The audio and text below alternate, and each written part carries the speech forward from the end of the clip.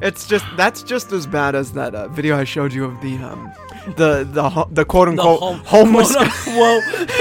Can I record it that you say quote unquote homeless man? You're such an Alex Jones. Look at these crisis homeless people. These fake homos. Hey, you want to do Breaking Bad impressions? Oh my god. No, that was awful. Okay, I'm glad we got that on. Do you want to eat? That's so horrible. Is that just worse? With awful impersonations? These awful impersonations of. It's not that this poor guy's homeless. And he's not even. But he's not homeless. He's not homeless. He wasn't homeless at all. He was just some hipster going up in front of a goddamn Maserati lot. If you think about it, how homeless can you be if you know how to do a shitty accent of TV characters on a network TV show? Well, how are you homeless if you have a Netflix subscription? Well, that makes sense with the prices they have. Honestly, for the subscriptions each month, it's obscene. I know, they make you homeless. It's disgusting. They make you homeless. Can't believe I'm still paying it. I know, yeah. I mean, I've been having to watch some of the shit they have. Rewatching shows that I've watched. Yeah. Avatar: Last Airbender, a show I love, but I have to watch it because I'm paying for fucking Netflix.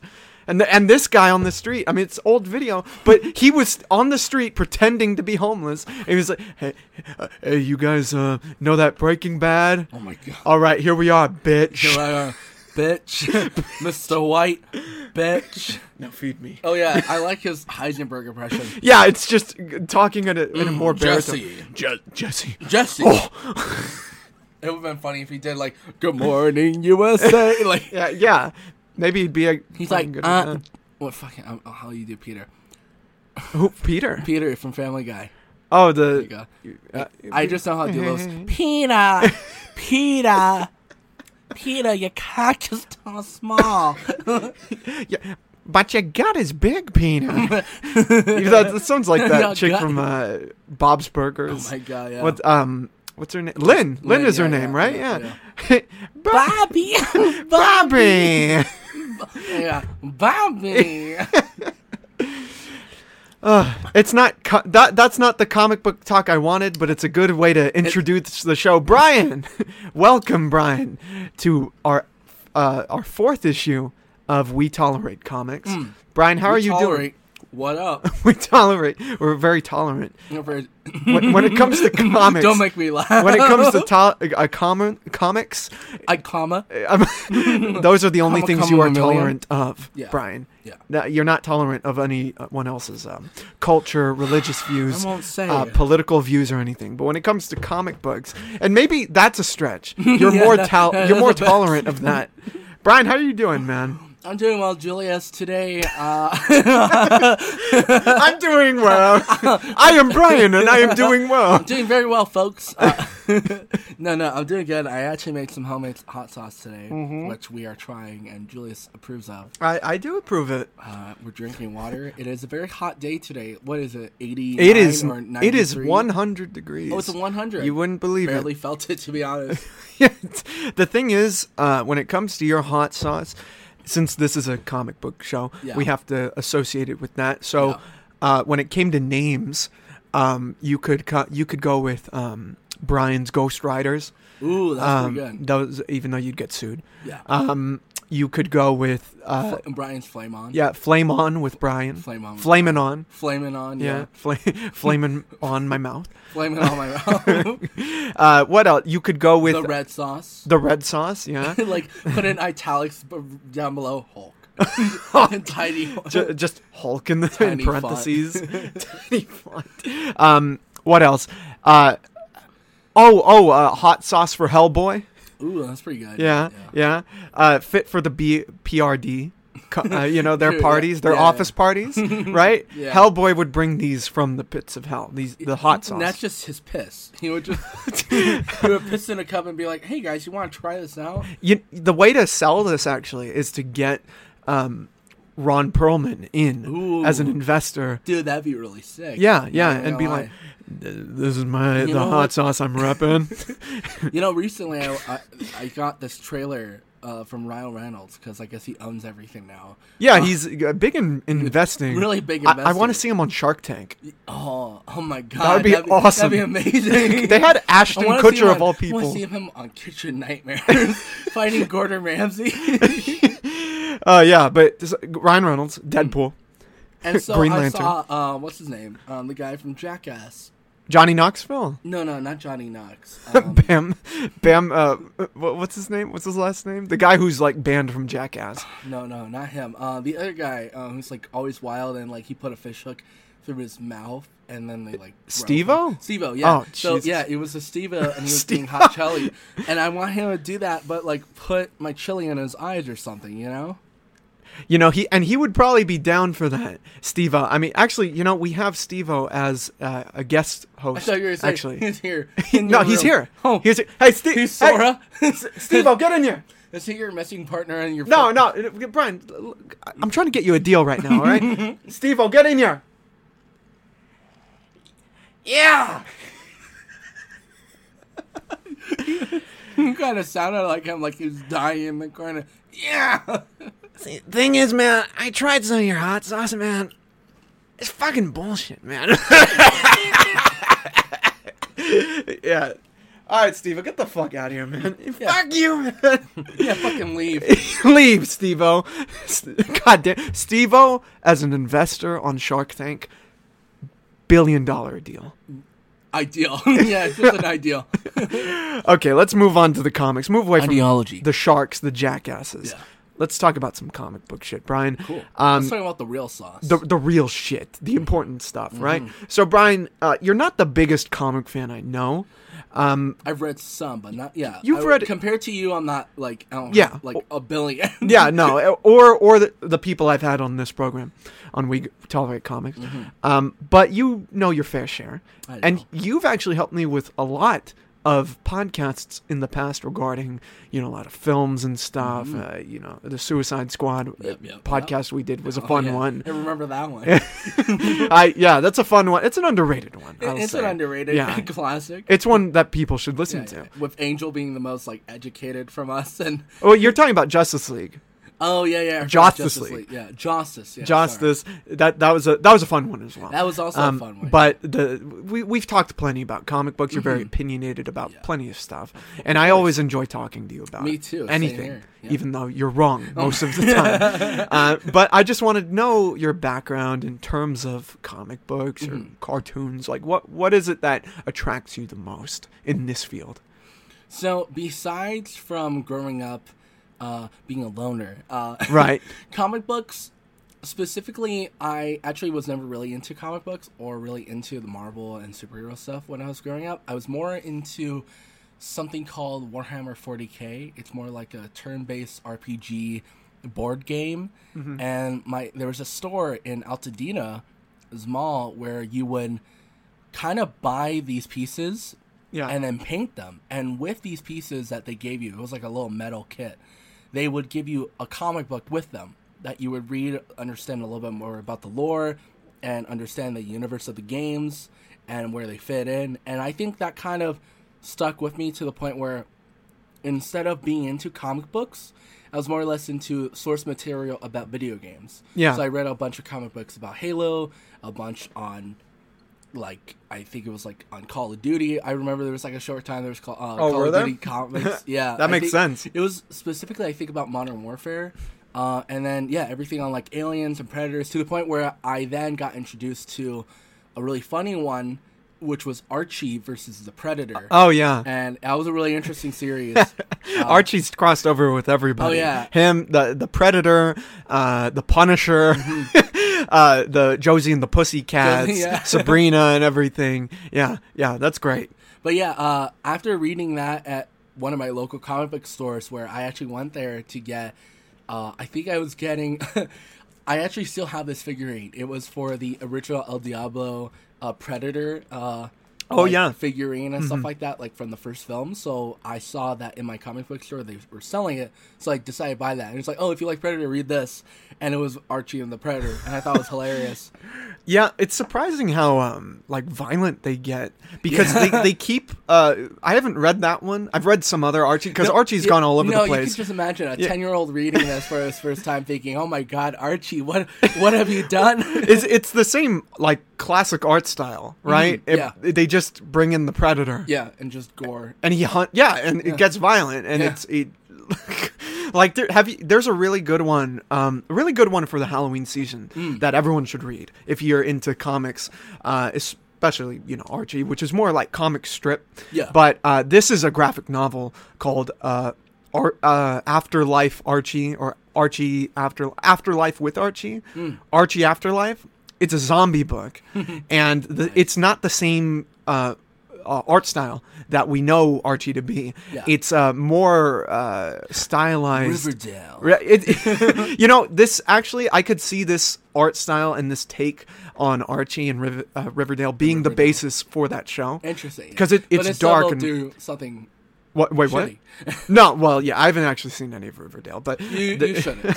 Save your time. This book is actually really cool. It's a horror comic. Okay, nice. Very Robert Kirkman, very Romero when it comes to zombies. Is it like Crossed? Is it like Crossed? No, it's more. Imagine Night of the Living Dead. But it's Archie, and it's really sad also because they take these iconic, cartoony, kids figures from our childhoods, everyone's childhood, because Archie's been around forever. Yeah, Archie's pretty old. Yeah, I mean, isn't that 60s or 70s? I think it might be the 60s because my mom was reading Archie. Oh, wow. My mom was reading Archie when she was young, so it might be the 60s. Someone can fact check this, but I'm gonna say yeah, write down the comment. Destroy Julius. The fact of the matter is, Archie was published. The fact of the matter is, Julius, you don't know Archie lore. You think that systemic racism is the reason you don't understand when Archie was published originally. I swear. And that's not true. But yeah, Archie books are really fun. Yeah, they are. They're very entertaining, no matter the source of material or the people that they're bringing on. I think I saw one, and someone also fact-checked me on this. I remember at the same store they had an Archie versus Hellraisers. Uh-huh. And I just saw the cover, and it looked really interesting with, who was it? Pinhead? Pinhead, yeah. Pinhead had his entire chest ripped apart. He had, like some BDM-esque gear on his face. Yeah. Is he drawn the same way as Archie? Drawn in the same Archie style? way, yeah. Yeah. Jeez, they need to do. You could do anything at that point you with really Archie. Can, yeah. Archie and the Ninja Turtles, Archie and Ash from Evil Dead. There's an Archie versus Batman. Is there? Yeah. I never saw that one. I know. It makes sense. Batman versus the Predator. Oh yeah, which is insane. There are a couple of those. There's Batman versus Predator. There's Batman and Superman versus Alien and Predator. There's Alien versus Predator. Obviously, there's Predator or Terminator versus Terminator versus RoboCop, written by the great and also awful Frank Miller. Sorry, actually, but that they've had all sorts of crossovers in the past, and do the crossovers get you? Are they your thing if you're going to read a comic book? I think so. Mm-hmm. Like when I first read Aliens vs. Predators, because I was doing a marathon in preparation for Prey, and I was kind of hoping that there would be a little bit of reference. I mean, if you haven't seen Prey yet, I've seen it. We can talk a little bit about Prey later because I'll save it for that. I'm excited. I'm excited to talk about that. But in preparation for Prey, I was watching a lot of source material. So I was watching the first AVP and the second AVP, Requiem, which I love Requiem, but there's like a big problem with the lore, the lighting. Oh, the lighting is so awful. Like the movie is good. The gore is amazing, but it's so dark to the point where you can't see anything. And I think that's the one problem with this film. And if they just enhance the lighting, maybe write the characters a little bit better, then the film would be good. I've not seen Requiem. I've seen the first 10 minutes of Alien vs. Predator, which was a mistake because I was trying to watch it after Alien and Aliens. Yeah. Two of the greatest science fiction films ever. Yeah. And then I tried to watch. I was just like, what the fuck? Well, is I have this? a digital copy of AVPR. AVPR. Well, it's on Hulu also. Oh, wait, really? Yeah, it's on Interesting. Hulu. Okay. all those films are on Hulu. Oh, really? The Alien with films. For Prey? Yeah, because Disney owns them now. Oh, because for real? Because of when they got 20th Century Fox, they that's got the insane. rights to. Yeah, they got That's the rights so cool. to Predator, well, I know Alien. that I was rewatching AVP and Predators 2 and Predators 1 on Hulu, and then I just had the digital copy at my home, so I was just like, oh, I'll just put that on my Xbox, so I watched it that way. You watched AVPR, yeah. But did you also watch? You watched the original Predator? Oh yeah, I watched Schwarzenegger. I did it in chronological order. So I did. I didn't do the Aliens films because I couldn't find any. The only one I did watch was Aliens. Well, there's Alien also. Oh, there's Alien on Hulu too. Yeah. Oh, yeah. okay. Alien, Aliens. There are the other films. There's Prometheus. I've not seen Alien Covenant.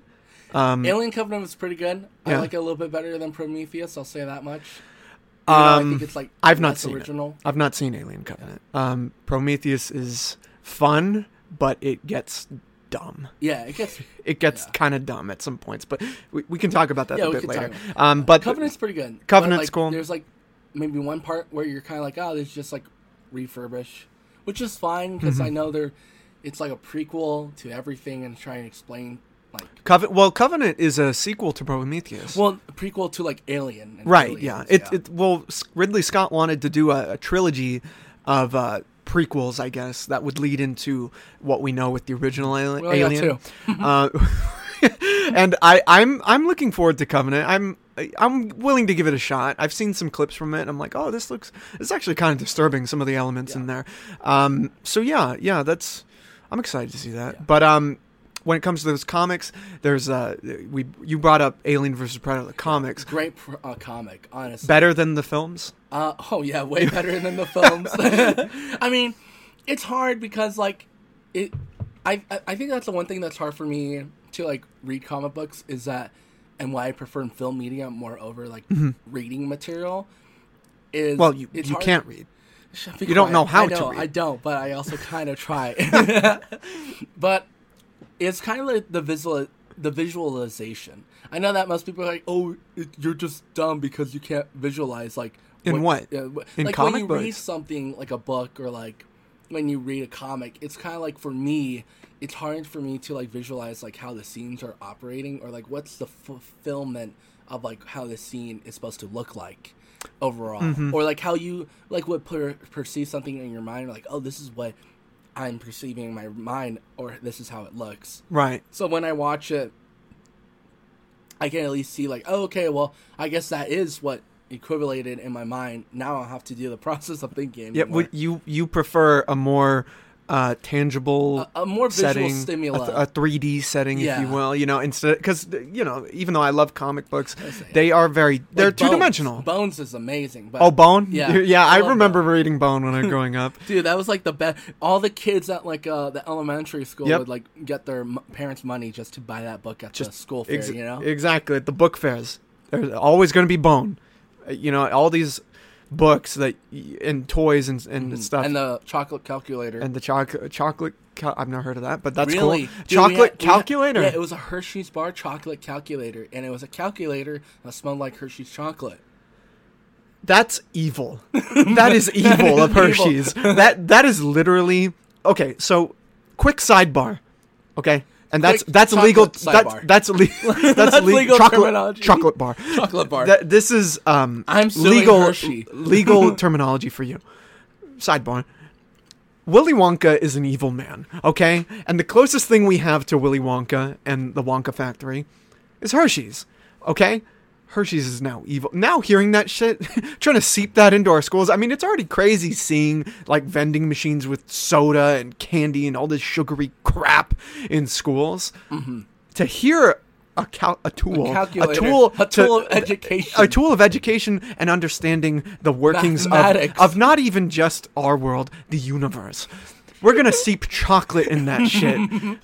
Yeah. While you're figuring out how our physical 4D or 3D to 4D realm works, you're going to think about our product bitch. Like, honestly, that is evil. Chocolate. And Hershey's is already kind of nasty as a chocolate. I don't know why people like Hershey's. I don't like. It's too milky. It's too milky. Yeah, it makes me feel sick.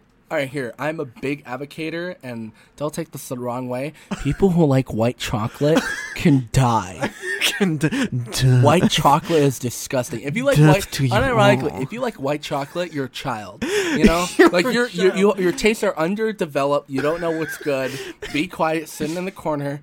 Dark chocolate is the best chocolate. You know, I feel the same way regarding you when it comes to some everything. Well, specifically one of our upcoming topics that we're not going to get into right now, but it has to do with Star Wars. Oh my!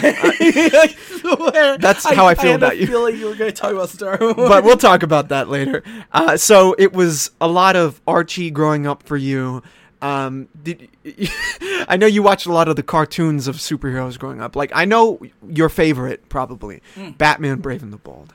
Oh, yeah. Is that your favorite? Is that fair to say? Yeah, I would say, yeah.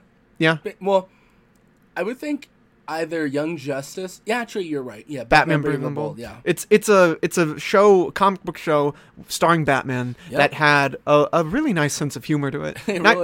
Heavy meta quality to it. Yeah. Because it was referencing a lot of what was going on in the golden age of Batman. Yep. I mean, he's like the barrel chest, square jawed fighter for justice, right? The crusader of justice, as it were. You know, like he is literally Batman at this universe is basically, don't worry, sir, I'll have your daughter home by 9:00. Literally, he's like, I am here to fight for the forces of truth and justice.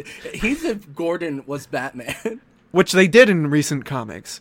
They made Gordon Batman, and it was odd. They gave him a mech suit. They gave him a mech suit. Like, they're trying to do kind of a RoboCop thing with him. Were they trying to do like I forget? There's that one Batman character with the young guy who is the son of Batman's... of Lucius Fox. Yeah. I think his name is Lucas Fox, but he's Batwing. Gotcha. That is not. No, it's a different thing. But like, he has a mechanical. He has a mechanical. It's kind of like the same. Batwing is more kind of Iron Man. Whereas this is literally like Iron Buster. I guess a Hulk Buster would be an appropriate analogy. Iron Buster, look at me. I don't know anything. Iron Buster. Iron Bust. Igor. But Batman Brave and the Bold, really, really cool cartoon. Really good. Yeah. Really nice animation. It showed me one of my favorite villains of all time growing up. Who's that? Animal, mineral, vegetable man. Son of a bitch! I thought we left. See, we're supposedly in a new wave, a new renaissance of podcasts on this channel, and I'm bringing it back, baby. I thought I'm bringing it back. It behind. Never. Animal, mineral, vegetable man. He will kill everyone. He is the planet destroyer. What's his name? Animal, mineral, vegetable man. Kills the Marvel universe, or kills the DC universe. Actually, they should do that as a comic book. That would be brilliant. I would love to see him on Suicide Squad. The next film, the Suicide Squad. 2 or 3? 2 or maybe Well, I would technically be 3, right? 3, but we don't. They just call it the Suicide Squad, or you know the good name, the next Suicide Squad, because the last team died. It could be the next Suicide Squad, or the new Suicide Squad. Yeah, it's just like the good, the bad, and the man, mineral vegetable. Yeah. So, but that was a cool cartoon, and you know the voice of that Batman. I think his name is Diedrich Baker, is the voice for Batman and Harley Quinn, the new the rated R show. The rated R show, Which is great, man. It's great. So that's pretty much the sum up of your familiarity. Yeah, basically, yeah. Yeah, but also like a lot of the movies that came out. Of course, right? Like what are some of your favorite comic book films? Oh, definitely the Suicide Squad, both of the Hell to Pay and then the first one. I'm trying to figure out what other I don't know if you remember this, but with Young Avengers, they released a theatrical movie, or a straight-to-DVD movie. Oh, what was it? Next Avengers. Yeah. You know, it's funny you say that, because yesterday I did a podcast with my friend Daniel, Ignore This Podcast, Chapter 7, the show no one asked for, and we talk about that. We talk about the Next Avengers. Nice. I love the Next Avengers. It's a cool one. It's a really good movie. A good little short, good little film. Short, yeah. Yeah, and you know, you are actually you were probably the perfect age for when that came out. Probably, you know, because it came out. Quiet. You're like how older than me? Like I'm quite a bit older than you. 3 years older. Than I'm me. older than. How old are you? I'm 20. Oh, okay, I'm not. I'm 37. I'm 40. I'm 76. With 20 children. I look great. Yeah, no, but you were probably the perfect age for when that came out. It was, I think that came out the year of Iron Man. So you were probably what, like 7? I was 7 or 6. 7 or 6, and you were watching it, and it's a good little history lesson of who the Avengers are. You know, for your generation. Yeah. Of like, if you want to know quick who I'm not part of the same generation as you. Oh my god. 96 and counting. That's your age. That's my age. Yeah, I just go up. I just go up. Other people go down. What? Are you a Marvel Eternal? I am. You know, it's funny you say that. Oh my god. I am Kingo. I am Kingo, actually. And another thing, which I probably should have not seen at my age, was Hulk versus Wolverine. Hulk versus Wolverine, yeah. And what was it? Planet Hulk. Planet Hulk is a good one. Yeah. I like that one. It's more accessible than Hulk versus Wolverine. Yeah, Hulk versus Wolverine is like, you definitely shouldn't let a 6-year-old watch. No, that's rated R. Yeah, that's rated R. That's a rated R. Planet Hulk is like, there's maybe like, I mean, it's just violence. No, but it's like it's still okay. It's like John Carter. Yeah, well, John Carter of Mars. More violent than John Carter. Yeah, it is, but it's that a kid can watch both. You know, I think you could be like, to be honest, I think you could be 7 or 8 to be allowed to watch that. For what? For Planet Hulk. I mean, it's not that bad though. I mean, yeah, but I feel like you wouldn't really understand what's going on when you're 6. Well, in what way? Like, what do you mean? Like, when I watch the film, I don't understand what I'm watching. I'm just like, oh, big Hulk. All right, cool. He's fighting. Sick. But the cool thing is, it's a Hulk that is it's a very different type of Hulk. It's a very fleshed out Hulk. It's a Hulk that movie is essentially Gladiator with the Hulk, with you know? Hulk, yeah. And actually, I'm kind of curious. This is another sidebar, another chocolate bar. Did he have a blue wife in that? He had a wife in that, and that would supposedly lead into World War Hulk at some point. But I'm curious what you think. Before anything, have you been watching She-Hulk at all? So I know the 3rd episode released today. It releases, I think, tonight. Actually. Oh, tonight. Okay. Tonight. Well, I'm going to watch that probably tomorrow for lunch or breakfast. Still figuring it out. So far, I've only watched the 2 first episodes. I have interesting views. Right. In the sense of, also real quick, I just had to shout this out. Her law degree is from UCLA. So, yes. So you were probably down with that. I was very down with that. I know, while everyone and then she mentioned the student loans. Stupid Wolverine and the Eternals Easter egg. I saw that was dope. All right, first off, I didn't even see that in the film. I had to go neither on did Instagram and look for it. And like people were like, "Oh my god, there's an Easter egg and it's so huge." No, it's not. It's like in the. Wait a minute. It's huge, all right. It's huge, but it's in the corner. I can't notice. It's huge, but it's small. It's huge, but it's small. But yeah, you're like, oh, she's going to the school, or she went to school that I'm at. Yeah, so that's cool. That was pretty cool. So for the show, I definitely think that I feel like either it's an unbridled stroke of genius or an arrogance on understanding. I mean, not arrogance, but an ignorance on understanding the character Hulk for the show. In the sense in the character of the Hulk. In the character of the Hulk for Bruce Banner. Understanding him. Understanding him I'm or interested. a bridal, like just a like it's either a stroke of genius what they're doing for his character, or kind of like they're forgetting about his character. In this sense, I'm curious.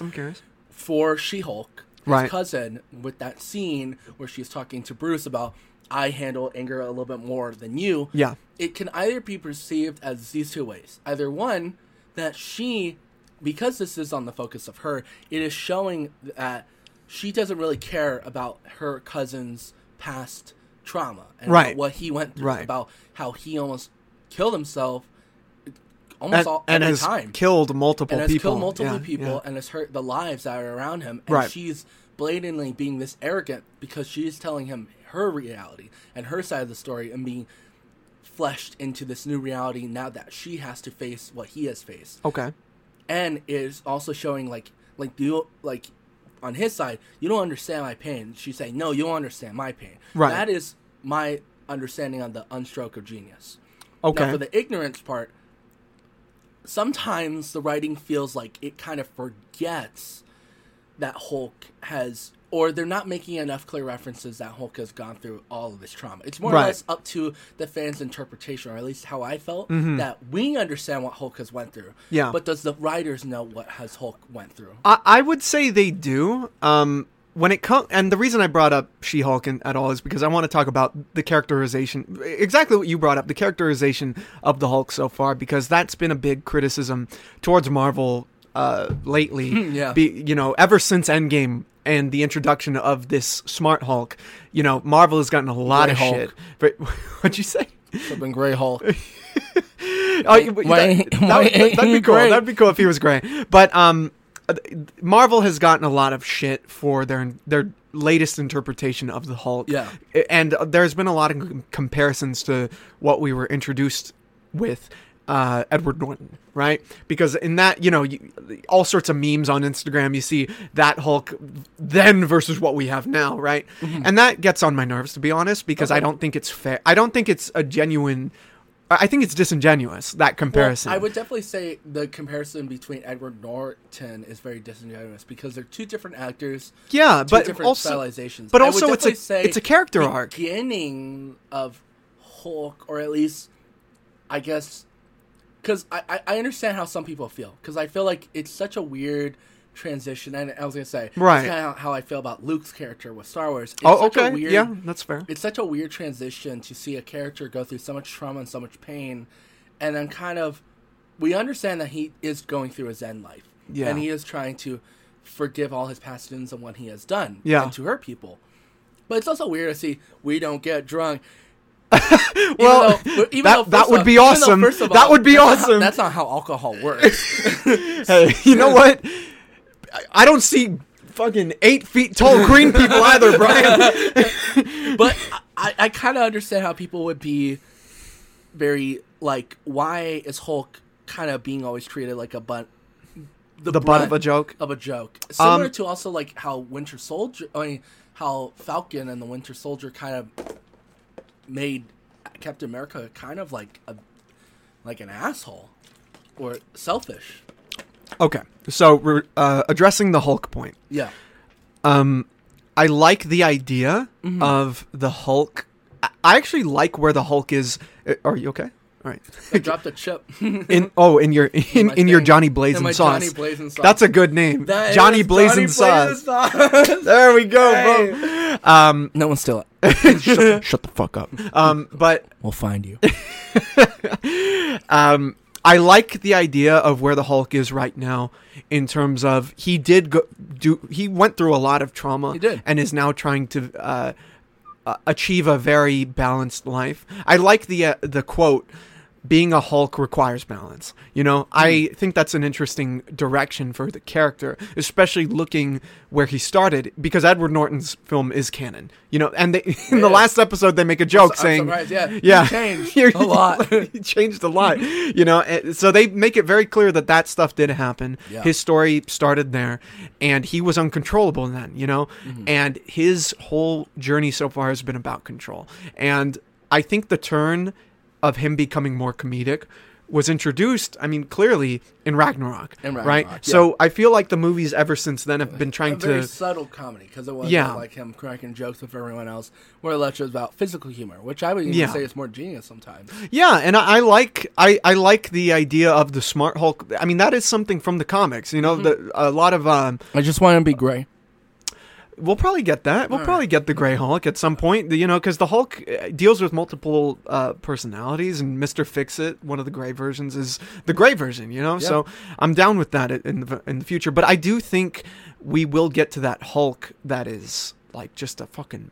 like a monster again. I think we will get to that point. And that's the other thing. I feel like a lot of people are upset, similar to me, where we get a lot of projects about a lot of characters who sometimes I feel like we don't really need a development on them just yet. Mm-hmm. Or other times where the characters needed a development from prior, like a long time ago, and then now they're getting their projects. Now it's like, it's a little overdue now. Yeah. And especially when they're dead. It's like, why would I really care?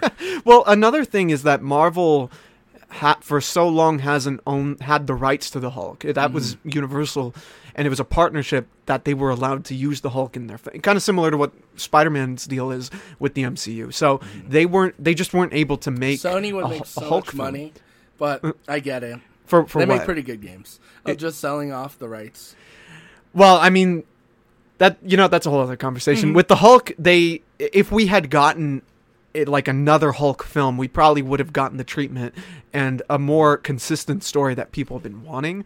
And I'm confident that in the future, at some point, we will get another Hulk film with Mark Ruffalo. Hopefully Hulk World War, World War Hulk, and that would be fucking great. Maybe we'll see Mr. Gray and Red Hulk. Yeah. Maybe we will see that, and we'll see an introduction of the multiverse, which is. Well, they're doing that, yeah. And they're there already. Yeah. And Red Hulk would have to be someone else because William Hurt passed away. Yeah. General Thunderbolt Ross. So they got to figure that out. But yeah, I'm confident in what they're going to do with the Hulk. Real quick, I just want to throw a little casting. For who? For fan casting for World Hulk. World War Hulk? World War Hulk. Okay, this looks like it's a joke. Maybe, just looking at your face, it looks like you're gonna mess with me right now. Maybe Grey Hulk is Edward Norton, and then okay. What if from Red another Hulk, universe? Yeah, and what if Red Hulk is what's his name? Either Eric Bana? No. from the 2003 film. Plays, Billy, the butcher from The Boys. What's his name? Carl Urban. Carl Urban, yeah, that'd be interesting. I mean, he was in Thor Ragnarok. He was in Thor Ragnarok. But I guess if it's another universe, right? He can just, that'd be interesting. I think that's interesting, Edward Norton being a variant of Bruce Banner. Yeah, that would just make sense. Because, like, Spider-Man, they had their variants. That's true. I would be shocked if he came back, especially with how he left Marvel and, all that stuff. Yeah. I am curious how different the Hulk would be if it were still Edward Norton, Yeah. I'm very curious about that. That film was not the greatest, but it was cool. I like that film. It's cool. Yeah, I like that I'll film. say that. It's definitely like a Transformers film. I'll say that. I don't know if I would go that far, but you Hey, say that all I you like want. the Transformers film, so maybe that's why. Oh, I see. Okay, all right. Again, the wrong thing to say. No, I only like 1 through 3, and I think that's fair. God, you like the one? See, Brian, this is exactly why you like the prequels, okay? Because I'm gonna wait. I'm gonna wait for this point until we get to Star Wars talk.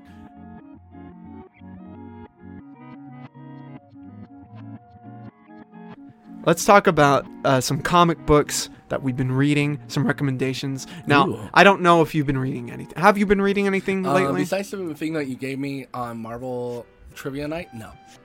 Well, what did I give you? Let's hear it. You gave me the Infinity War saga, I believe. Yeah. Okay, you've been reading that? Yeah. How's it been? How'd you like it? Pretty good. Yeah? Yeah, so far, yeah. Mm-hmm. I got so entranced to the point where I was like, can I find the continuation of this or like the sequel or the prequel so I can get a little bit more context? So I was trying to look through it, and I actually found an interesting website that gives off a lot of free comic books online. But it's like one of those illegal download pages kind of thing and stuff. And then I went to a rabbit hole because then I was like, you know what? I haven't fully read Crossed, so let me read Crossed. Mm-hmm. And then I fully read it, and now I don't see life the same anymore. What is Crossed? Crossed is an interesting horror gore comic book. Uh-huh. If you thought The Boys and Invincible was gory, you have not read Crossed. Crossed literally has a scene. It's a disgusting book. It is literally it's not even a book anyone should read. I read it because I was just intrigued. Don't. Crossed. Don't do I'll it. give you 2 instances. Yeah. One of the worst instances I saw was a hillbilly zombie guy. It's kind of like the premise is that the book is like a zombie virus similar to 28 Days Later. Okay. Where it's not like people are actually zombies, but more or less infected with hate and rage. But instead of hate and rage, it's satanic hate and rage. Oh, shit. So people... A good little Christian boy like you reading this, Brian? It's like evil ritual. Like, imagine Insidious and 28 Days connected to each other. Yeah. Okay. So there's a hillbilly zombie guy who beats people What's to his death. name? I think his name is Bob. Bob or Otis? or Billy Bob. Billy Bob. Oh, yeah. shit. His and name's he Billy beats Bob. people to death and cracks their skulls open with a horse penis.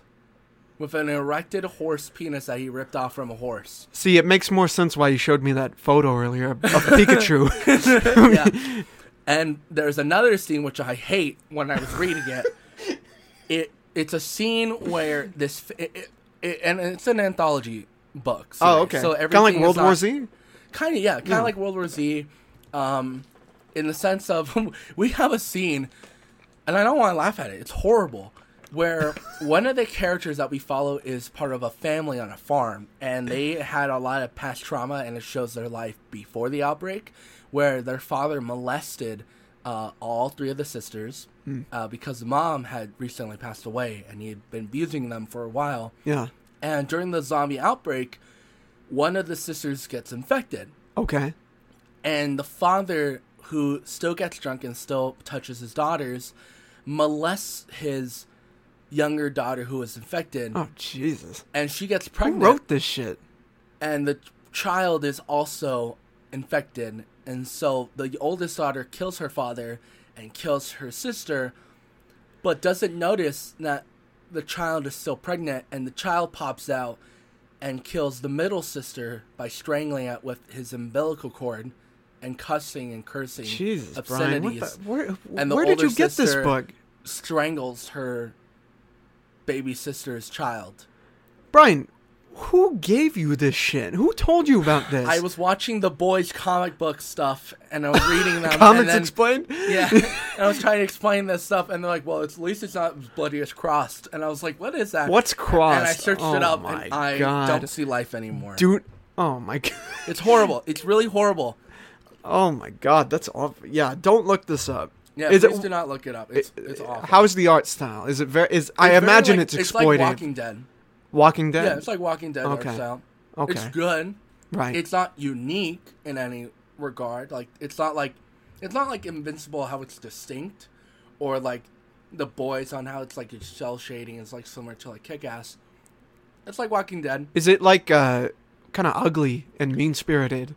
It sounds that way. Very ugly. Yeah. And not in terms of like the quality. Quality, no. Like, but in just terms of like the look of it, right? Yeah, the theme. Oh, and then there's a scene where they see a zombie molesting a dolphin. What the? Well, I mean, you know what dolphins do. I mean, I was gonna say, this is just that's fine. Dolphins molest other creatures.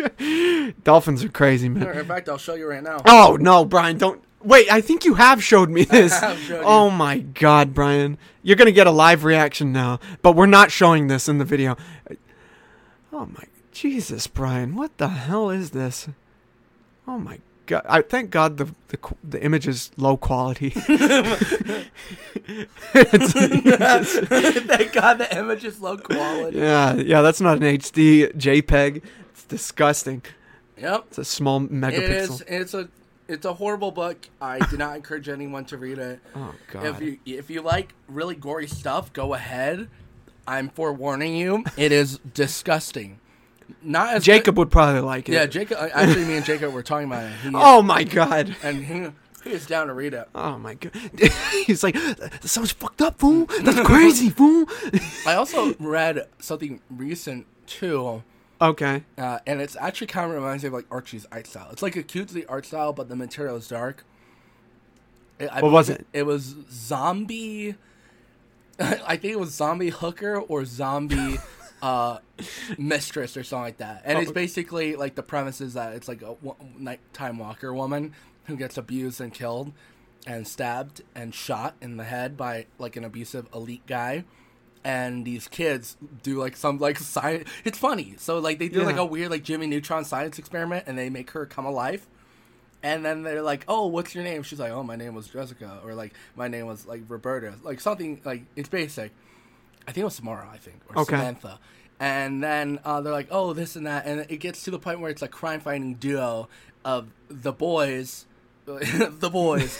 But no, these two young boys who help out this zombie hooker help her kill the guys that led to her death, and so she frees like other hookers who like are being molested or like abused and stuff. Brian, what the hell? And it's all like there's a running theme here with what you're reading. Yeah, what like the hell a lot is of zombies? I like zombies, man. That's cool. Not what I'm talking about. That's not what I'm talking about, Brian. You sick bastard. Yeah. So do you know what publishers what publishers are putting these books out? I believe Cross's publisher is the same as The Boys. Dynamite. Yeah. Yeah. And I believe that the zombie... Here, I'll actually search up the zombie one right now. Okay. But yeah. That sounds like Dynamite would put out that one of the zombie book. Because The Boys, I mean, after a while, it just became exploitive, you know? And it really did. I mean, with hero-gasm and everything, it literally just became porn and violence porn. Zombie Tramp. There we go. Zombie Tramp, okay. Yeah, and then I can't... here. Zombie Tramp, Jesus Christ. It's a funny book. It's a funny comic. Okay. Oh, this is not what I was expecting at all. Yeah, look at that. Yeah, it's similar Archie's style, but like it's gory. So it's by Action Lab Danger Zone. I guess so. By a writer named Mendoza, Miles Mendoza. Miles Mendoza. Here, let me see if that is that, or if that's just like a... Love writing my fetish books. Stamp, you know? My fetish books. It's very good, and it actually kind of reminds me of something that I read when I was kind of younger, which I thought was like funny at the time, where it kind of was the similar... I think it was the similar writer of Kick-Ass. Mark Millar. Yeah, Mark Millar. And it was something called The Pro, and it was about like a nighttime prostitute who got superhero powers. See, it's fun. Okay, with that, I need to, because now it's a pattern. Now I have to ask, Brian, what is it about these books and their subject matter? Because it's the same themes that I'm hearing: abuse, molestation, prostitutes. Why'd you say it like that? Because I'm thinking, I got mole on the back of my mind. What is it about these themes that attract you to these books? Like, why is it that of the books you've read, these are the ones that first came to your mind? Well, I kind of like a lot of dark material in the sense of like I like reading it, and I think it tells real human stories and tells them really well. Right. As for a reason why I love Invincible and love The Boys. Right. It's trying to include real life stories within a fake material and try and handle that type of material. And Marvel has done that in DC too, of like trying to do like suicide prevention or like murder and like other type of things. But I feel like with that, it's, I don't want to say disingenuous, but I feel like it's almost guaranteed because a lot of those projects are not anything real. It's all like, I mean, they have a lot of real material. I would say maybe Young Justice goes over the most of the realities of DC. And I think they do a little bit too much to the point where it's, like, horrible now. Right, but I feel like a lot of these projects, they don't have the same weight of, like, losing a following or gaining anyone because it's just, this is what makes it, and they're just going to do it. Or similar to, like, reading Walking Dead. It's, like, interesting to see people's real life stories and like the pain and the suffer that they go through and seeing how they overcome that, or even seeing their boiling point to the point where they don't overcome it and seeing how that affects other people. In a lot of these independent books, there is no overcoming, you know, like it's just really dark cynicism a lot of the time. Yeah. And that's what The Boys was for a long time, you know, and it does have a relatively happy ending, but that at least Huey's quote-unquote happy ending, it came at a very dark, heavy price. Yeah. You know? And I know they're actually continuing The Boys. Really? There's like a new run, apparently, of The Boys where it's set, like, I think 15 years after the original series ended, and Huey's older at this point and everything. So I've heard a little bit about it, and it's, you know, it's, I don't know. I need to... Are you down with it or no? From what I've seen, I'm not too interested in it. I mean, there are some aspects about it that are interesting, like he's dealing with the PTSD of meeting Butcher. So that's interesting. But I feel like sometimes I just need, like with the shit you just brought up, I feel like I have to wash my ears because I didn't read it. If I read it, I'd probably have to wash my eyes, you know? Yeah. But, no. But I also think that the difference between me is that I love horror. Yeah, so do I. As a genre, and I like watching that type of stuff. I know that my mom and people always tell me you probably shouldn't watch or listen to that stuff. I get it, but I understand what's reality and what's false.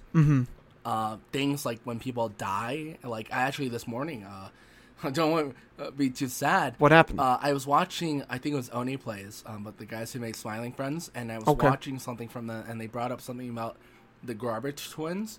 It was a father and son duo, and it's a funny but horrible video where it's the son and father who are like these hillbillies, and they're fighting with their neighbor over trash. And their neighbor is throwing out like this cardboard box, and the father and son are trying to take the box. Yeah. And the neighbor doesn't want them to. And it gets to a point where they start yelling at each other, and boiling point where the father shows his gun. And then the other father and the neighbor starts yelling at him. It's like, you dare like point a gun and show me your gun. Like, my kids can see this. You're a horrible man. Like, I'll kill you and stuff like that. Uh-huh. And the funny part comes with the father and son being like, you ain't gonna do it. You ain't gonna do it. And it's like, geez. And it's weird that this is real. Like, it feels like this is such like a scene.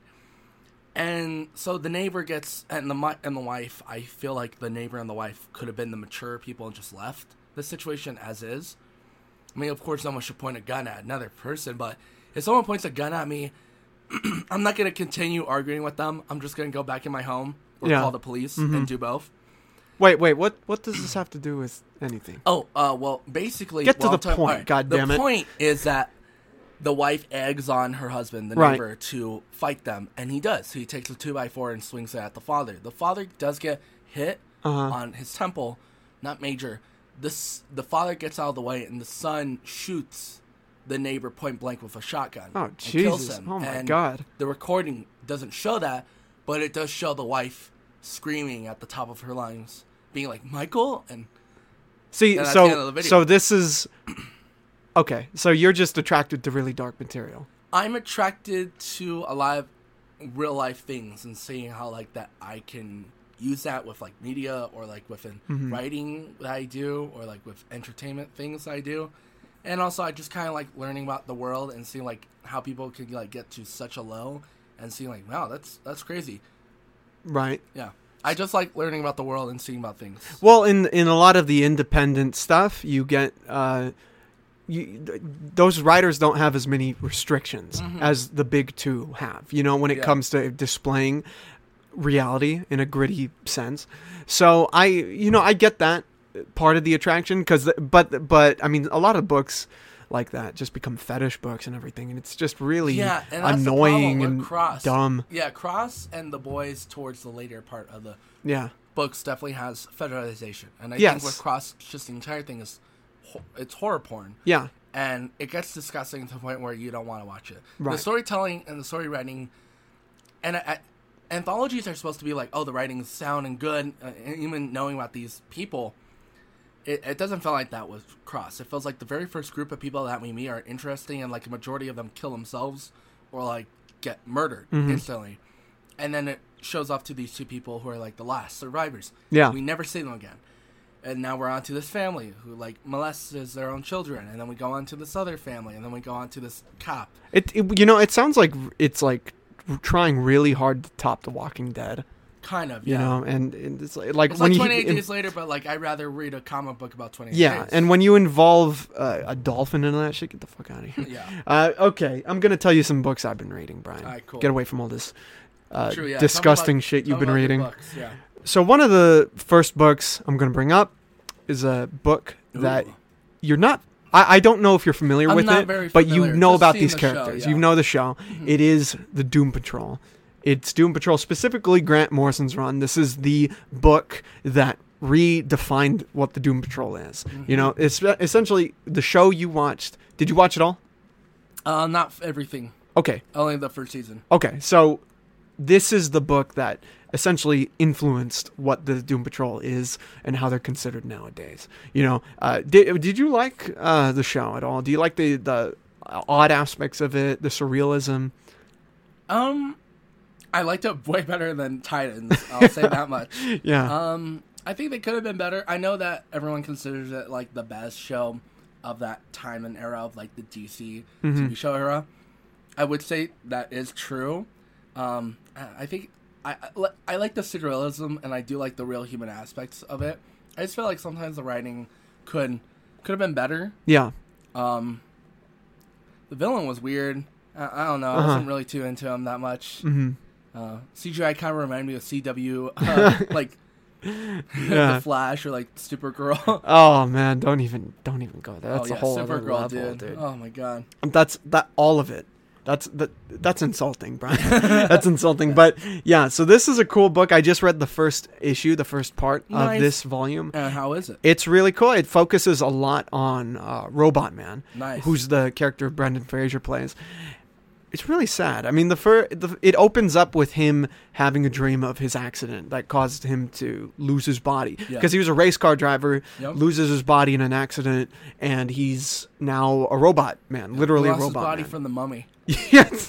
Yeah, exactly. He's literally essentially a cyborg, and he has PTSD. He locked himself away in a psych ward, and he's just steeped in depression and isolation and everything. So it's really relatable, really hard. It really is, because read. And to be honest, I loved his story the most in the show, and and I love Brendan Fraser. I don't know anyone who has a problem with him. No, how could you have a problem? I like Brendan Fraser. I honestly don't know why he left Hollywood. I don't know. Oh well, he had problems. He had some problems going on. You let me know those problems later. But I still agree with him on everything.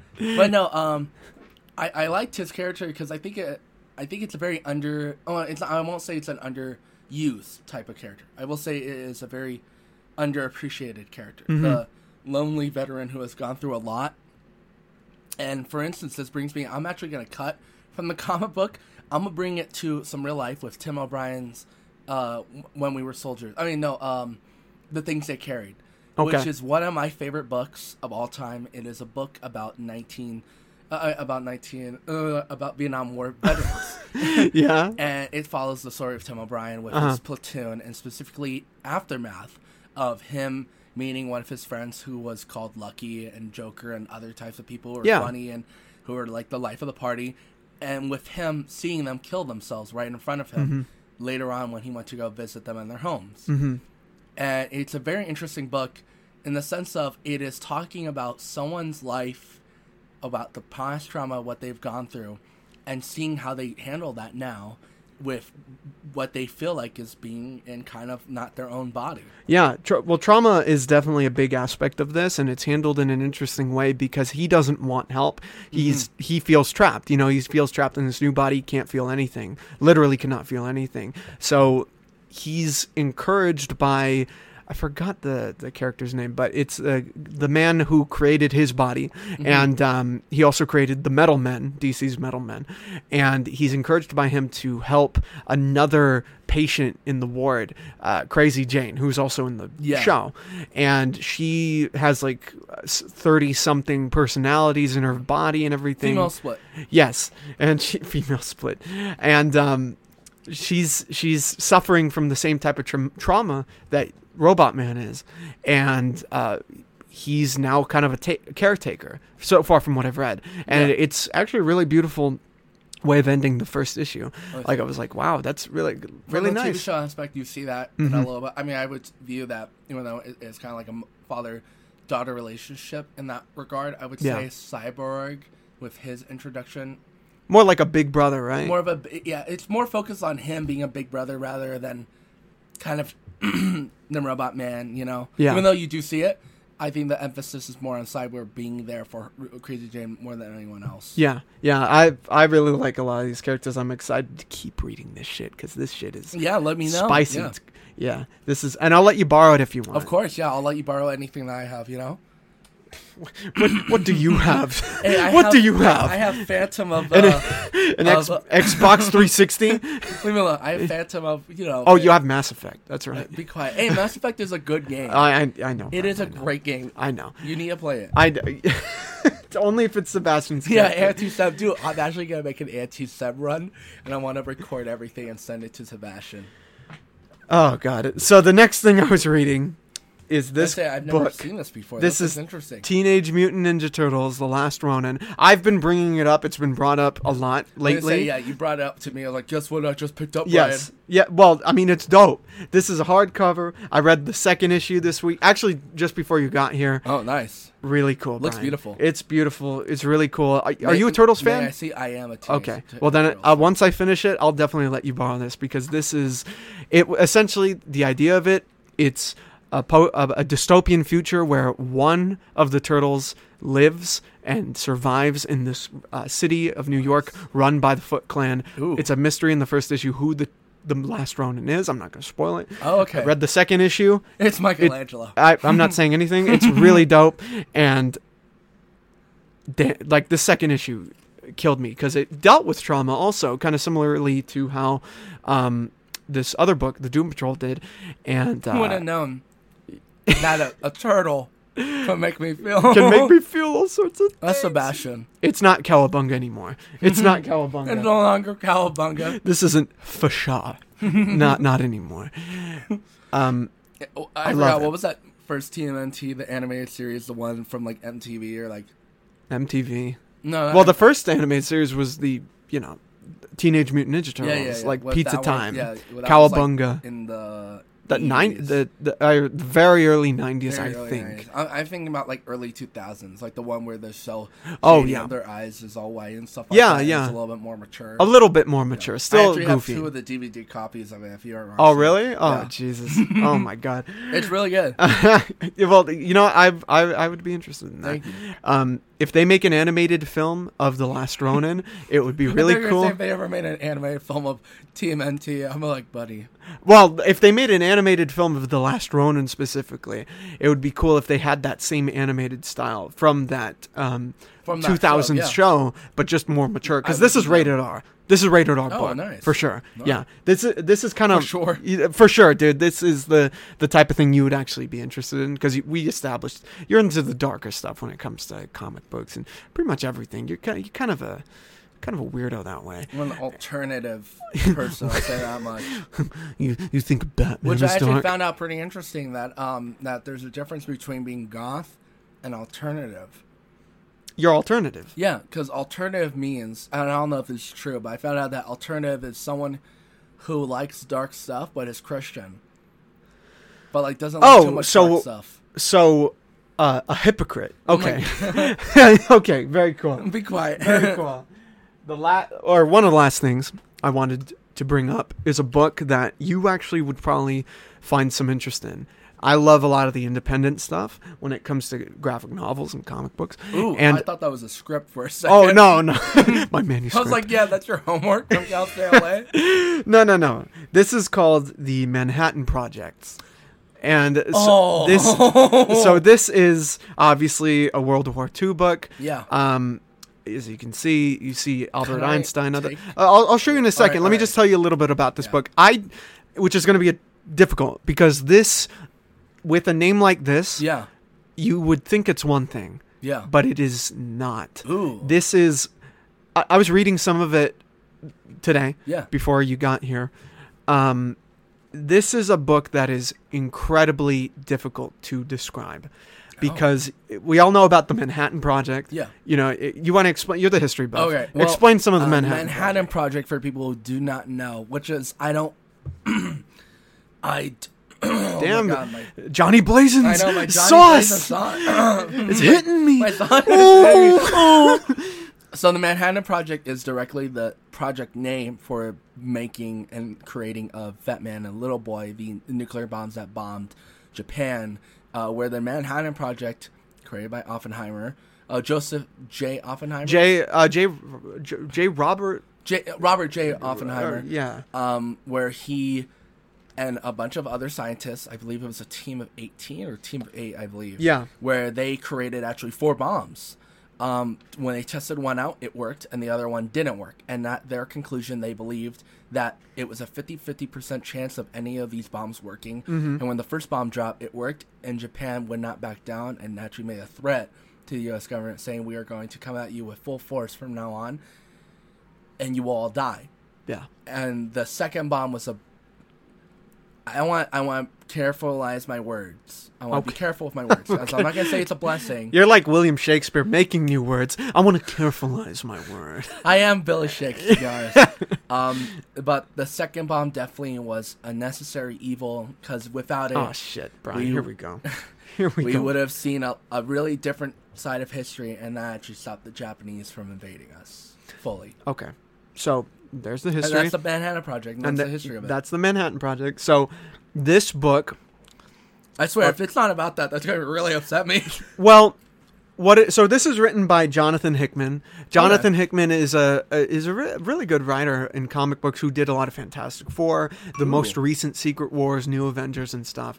He's been working for a long time. This came out in 2013. This book, I almost don't want to say anything about it because it is very unique and very just different. What it is, it's historical fantasy. Ooh, and it is a what if history? It's kind. I mean, very clearly when you start reading it, it is. Nice. It is very much like. Can I say I love what if history more than real history sometimes? I gotta be real with people. Like I had a professor. No, he was a senior who was working on being a professor at Vanguard University with me. He and me talked what if history all the time. Mm-hmm. And our first discussions were, what if Franz Ferdinand's death was blamed on Austria instead of Germany? Because he was... Because it was actually Austria who invaded the neighboring country first, and it wasn't Germany. And Germany got put in the blame for World War I because it was just their duke. Okay, so Germany. So you probably really like this. This is by Image. And the thing is, Image. Oh my god. Yeah, okay. I like it.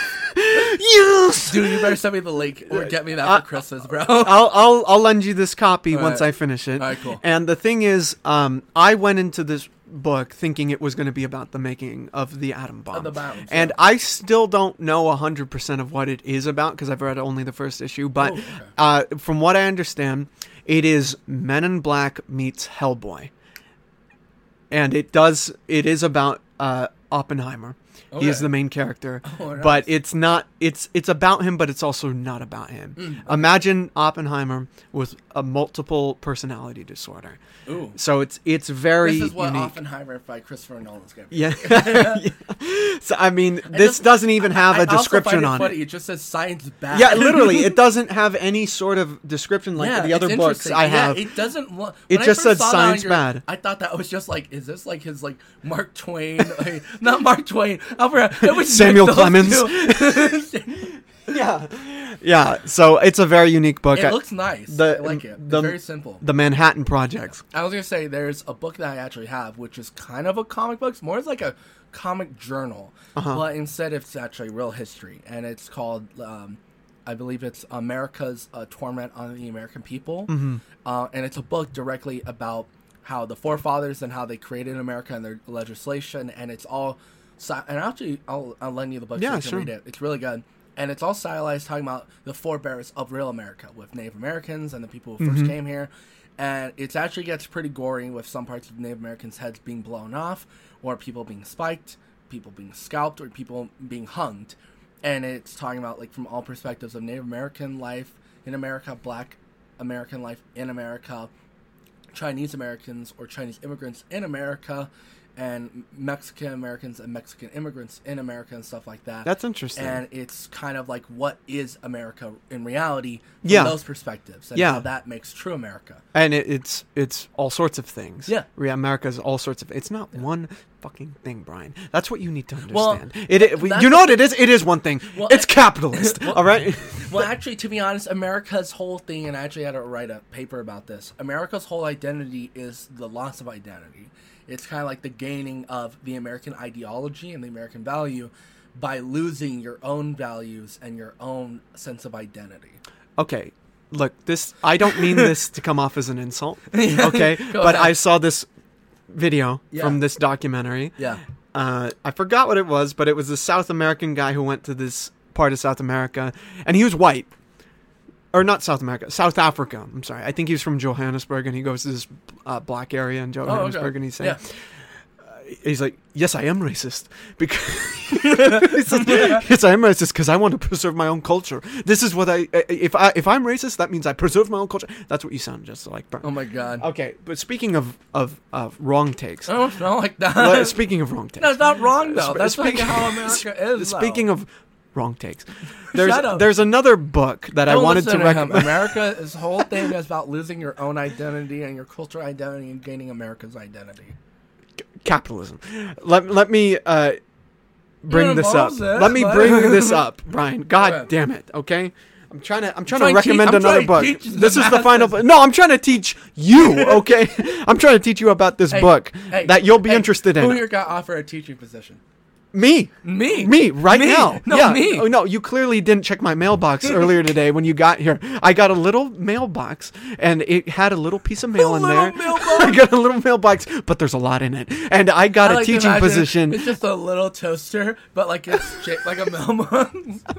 Yeah, they put it in, and then you have the little lever. Dude, that would be cool. But yeah. No, okay. continue. No, but this book. Which I still want to see. It's a different book. Inside. No. Shut the Mine. This last book I wanted to bring up is by Dark Horse. Ooh, nice. And you're going to love this, Brian. Star Wars. It is actually called The Star Wars. And the thing about this book... Pretentious much, but continue. No, it's literally called The Star Wars, this book. That's interesting. And it is about... You'd imagine it's about Star Wars and how we know it today. This book, this graphic... No, none of that bullshit, Brian. This is about... this is a graphic novel based on the original story and the original script and drafts from George Lucas of the original Star Wars. That's cool. So it's actually a lot of the artwork is based off the original concept art by I forgot. Do you remember his name? I forgot. I always forget his name. I always forget his name. But the iconic concept art and visuals. Also, like the OG lightsabers where they were very thin. The stormtroopers, which looks very samurai. Yes. And then the OG stormtroopers. Yes. And then Luke, also OG C-3PO. Yes, OG C-3PO. Wow, OG. Cool. It's Star Killer originally. Yeah, Star Killer. So it's this book, and I remember reading it a long time ago, and I wanted to bring it up to you because I know you're a big Star Wars fan. Right, yeah. You love the original canon, the extended universe, and everything. And this book, I remember reading it years ago, and it was an interesting take because the art's beautiful, and it's just a different story about what Star Wars was in George Lucas's mind and his vision. It's like Freddie Prinze Jr. trying to describe Rebels and why you should watch it, and then him being like, I'm just a good voice actor, and then me playing Mass Effect 3. No, you ain't. Well, yeah, I mean, you love him as Kanan Jarrus. No, he's amazing. Right, yeah, so come on. Give him some credit. Give the boy some... Let the boy try. I know, but when I hear him say, loco, I want to shoot him. Look, dog, you're just mad it's not aging with you. No, but the Star Wars Tony. The Star Wars is about the original idea of Star Wars from George Lucas. Ralph McQuarrie, the artist, that's his name. Right. Ralph McQuarrie. A lot of his art is implemented in this book. Original character and vehicle designs. I think it's about Han Solo. That's so cool. Either Han Solo or Obi-Wan Kenobi. Nice. No, because Han Solo I think was originally like a Swamp Thing monster. Also, wasn't he supposed to die? I don't remember. Later? It's been a couple years since I've read it, but it was a really cool... It's like a what if, A lot of people lately have been saying, I want Star Wars stories that are kind of like what ifs, isn't kind of like Star Wars Visions kind of like that? I don't know. I think it's canon. I mean, the anime show? Yeah. I've not watched any of Visions. Oh, you should. Very good. Then you would know more if it's like what if. Well...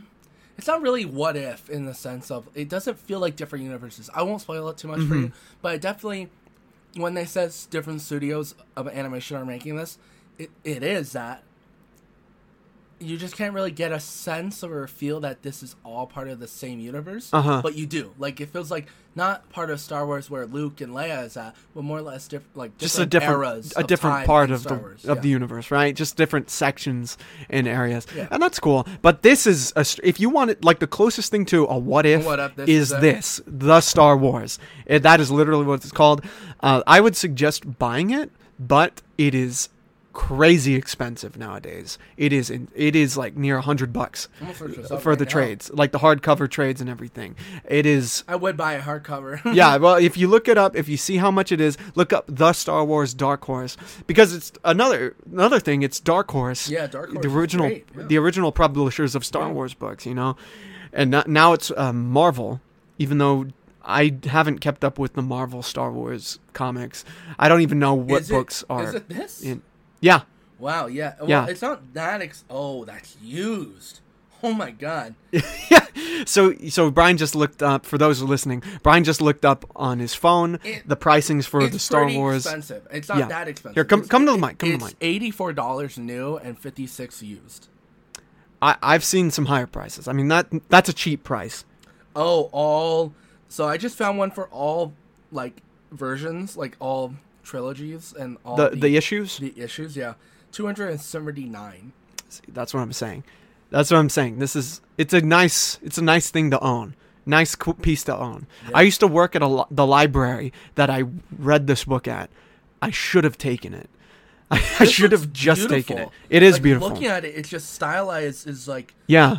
Dude, Vader looks like a Ronin. It's so awesome. Like, check this out. The cover that you're looking at right now it's the iconic Star Wars cover. Yeah. That the poster that we all know, where everyone's like shooting and everything. Darth Vader is above, but it's in those character models, the original character models. That you see a lot of the beauty shine. Like, this is cool. Yeah. Yeah. It's so awesome. If you can read it online at some point, if you can find it. I'm sure I can find it for free online. Yeah, you probably can. A PDF. But if you ever wanted to own it... I mean, it's not the same, yeah. There's a clear difference. Yeah, I mean, would you invest that much money? Would. Oh my god, yes I would. Dude, do it then. Do it right now. Buy it. Buy it. Buy it right now. You don't understand. On mic. Buy it right now. I'll buy it later. No, buy it right now. No, you're willing to buy it. You understand. Buy it right now. Literally, when they were giving, when they were like, oh, here's the Legacy Edition of Mass Effect, I literally went to every single store, every single online dealer, to buy all the legendary editions of all the OG Xbox 360 Mass Effects. See, you say this. You say you're a big fan, but why aren't you buying it right now? I want to buy it on my computer. Yeah, you're so full of shit, Brian. I'm sorry, and also, dude. It's just like on eBay, so I don't trust eBay. Come on, Brian. Don't be like that. Just buy it so I can have it. Donald. Where's Donald Glover on your game? It upsets me that he's not Ignore the TV. Ignore the TV with Kingdom Hearts on it. No. I wish I could. Still. But it's still here. It's still here. We're on a different podcast series. It's still on. I bet you if I listen to the other ones, they're going to be like, oh, wow, you still have Kingdom Hearts on? Like, well, ever since we did Ignore This Podcast, Chapter 1, when you helped me out get back into my podcasting. Yeah. I appreciate you inviting me. Of course. And I appreciated you coming here. It was on then. I've not turned it off since then. Yeah, you're evil. People, let this man know that he has Red Dead Redemption here in his home, too, and he still hasn't played it. And he what am I playing? Minecraft. What am I playing? What am I playing? A shitty Disney. How dare you? It's Kingdom Hearts 2 Final Mix. All right, fine. It's that's lit. Fine. It's that's lit. Fine. But you stop at 3. Do you get that? You stop at that. Whatever tumorous game that is. Turmeric. It's literally Disney. It is literally Disney, the third game. It's like, oh, here's a shooting ride. Oh, well, speaking of Disney, I mean, you're all about that Star Wars stuff, and we've argued quite a bit about Star Wars. Yeah. Brian, you are younger than me. You know, be quiet. You are younger than me, which is a factor in this. All right, I love Lynn, but Lynn is older than you. So she's not that much older than me, bro. What the hell are you talking about? Like act like what? She's 2 years older than you, right? No, we're the same age. Pretty. I don't understand. What does that have to do with 25. anything? What does that have to do with anything? I'm saying, like, Lynn acts like us. So? And you're like, oh, it's your generation. First of all, I am not Lynn, okay? Second of all, what are you talking about? You're just wrong on this, my friend. So you're one of these guys, and I'm joking a lot of times. So you're one of these guys. You're one of these guys who will defend the prequels. The prequels. Now, before we get into that discussion, because that is a big discussion, yes, and I know you have to get out of here soon. Oh, okay. But we have time. So, what is it about Star Wars that you really love the most? You know, because you're really passionate about Star Wars. You'll talk to me about Gungan biology, Gungan physiology, and all that shit. What is it about Star Wars that really, cooks your bacon and shit? Well, what I'm gonna say is actually stolen from someone else when I saw something like it was like a review on Star Wars: The Clone Wars. Mm-hmm. Star Wars makes you feel a part of it because there's a little bit for everyone, right? No matter who you're looking at, no matter who is on screen, you can relate to some of these characters. You can feel to them, and you can just like it.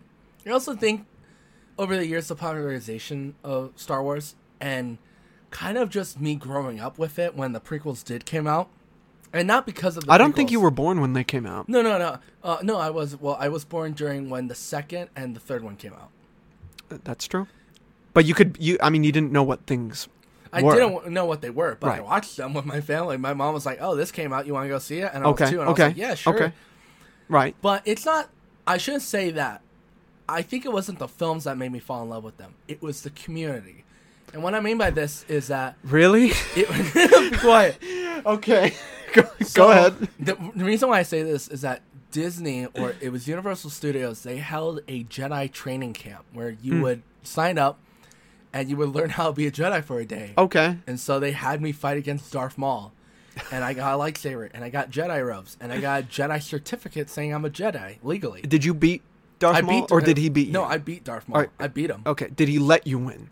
He probably did. What was the move you did on Darth Maul? Because it's easy to beat him. Oh, I actually did go hard. I actually did the same thing that Obi-Wan did. Yeah. Like in the Rebels, I actually went down his blade, and he like acted like he was ripped apart from the half. See, well, that's because it's easy to beat Darth Maul. He's not really that bright. Not that challenging. He's not that bright. I know. I wasn't in the Darth Vader line or the who else Boba Fett line. Yeah, they had younglings fighting Boba Fett there.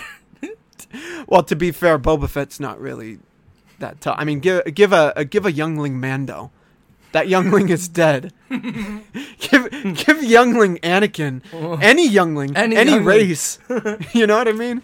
It's Any man, any woman, any child. the women. So And the children.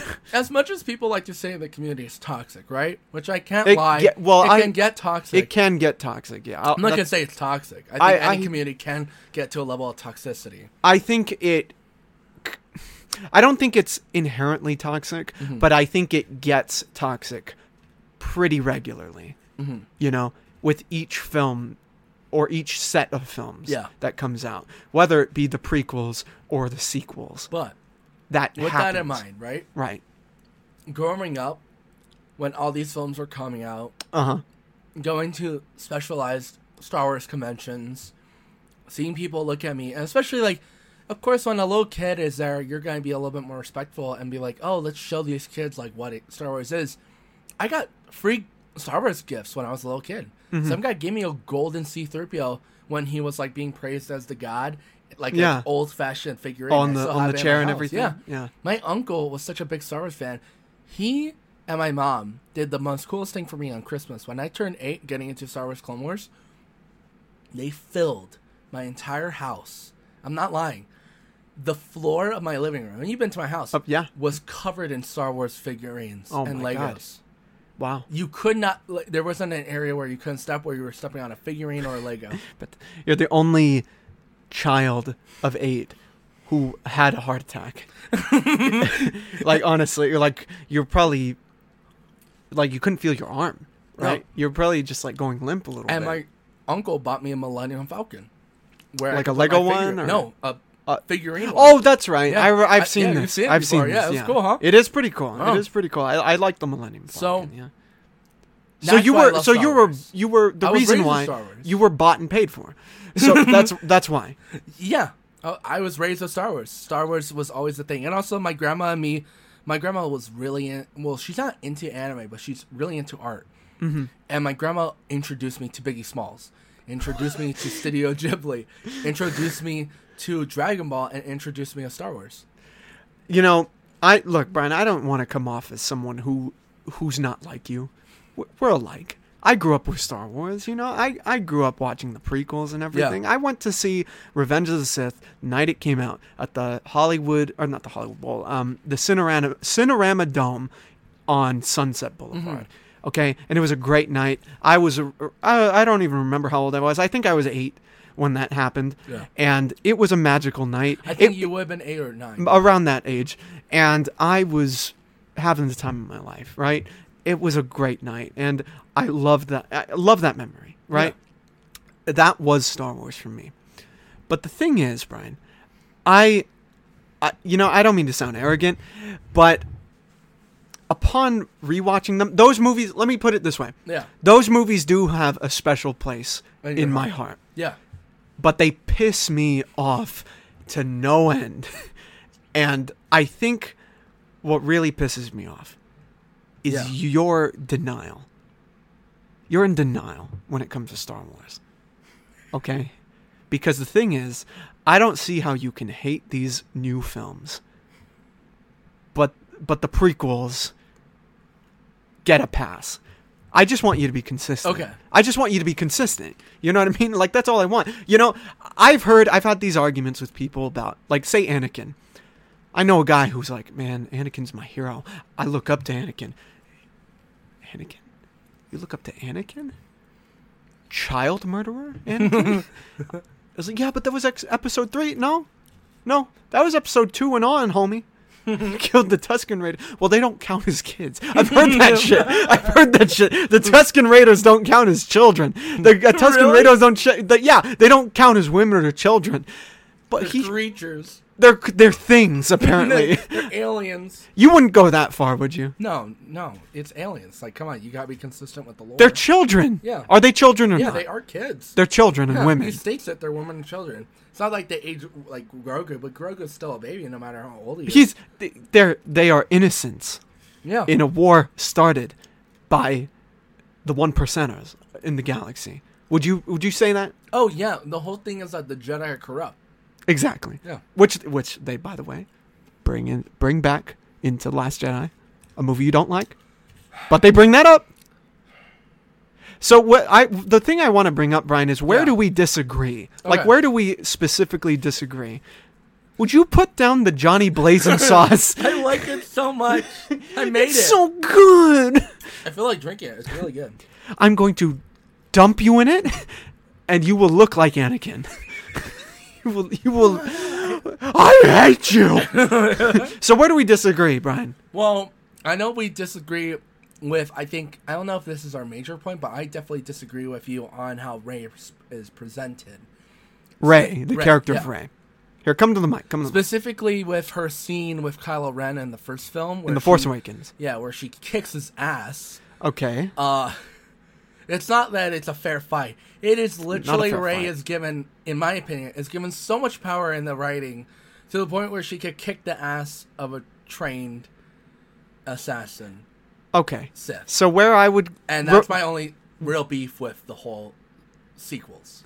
Is that they give her a little too much power to make scenes feel like it's not deserved or not well earned. My response to that specific point, which is I think your main point of the sequels. Well, Kylo Ren, what just happened to Kylo Ren at that point? Kylo Ren had just killed his father and was fighting Finn. But also what happened? Oh, he got shot by a crossbow from Chewbacca, right? Chewie. He was shot in the kidney.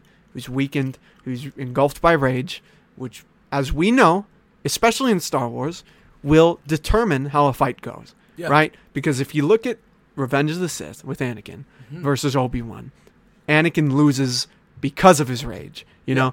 And I think that's what they were trying to do with that fight. But I would say, look at Luke. Rage allowed him to win. But in what? Against his father. He cut off his father's hand. But then he took a step back to calm down. But also, I mean, it is very case by case with each one, because look at what can happen when your emotions guide you into a fight, right? You can either win or lose. You can either go down or go up, I guess. And Rey, even though I'll agree with you on some aspects, like the Force. What's it called? The mind trick, the Jedi mind trick. Yeah, that came out of nowhere for me. But because how did she know how to do that? That's something we could probably agree on. But with this, I think what they were trying to do was they were trying to give her that same kind of character arc that Luke had, in that she's trying to achieve that balance that Luke was trying to achieve, and it might come a bit more speedy to her. Yeah. But I feel like that's, well, for one thing, she's not Luke. She's a different character. Yeah. And also, we also saw that she knew how to fight, you know?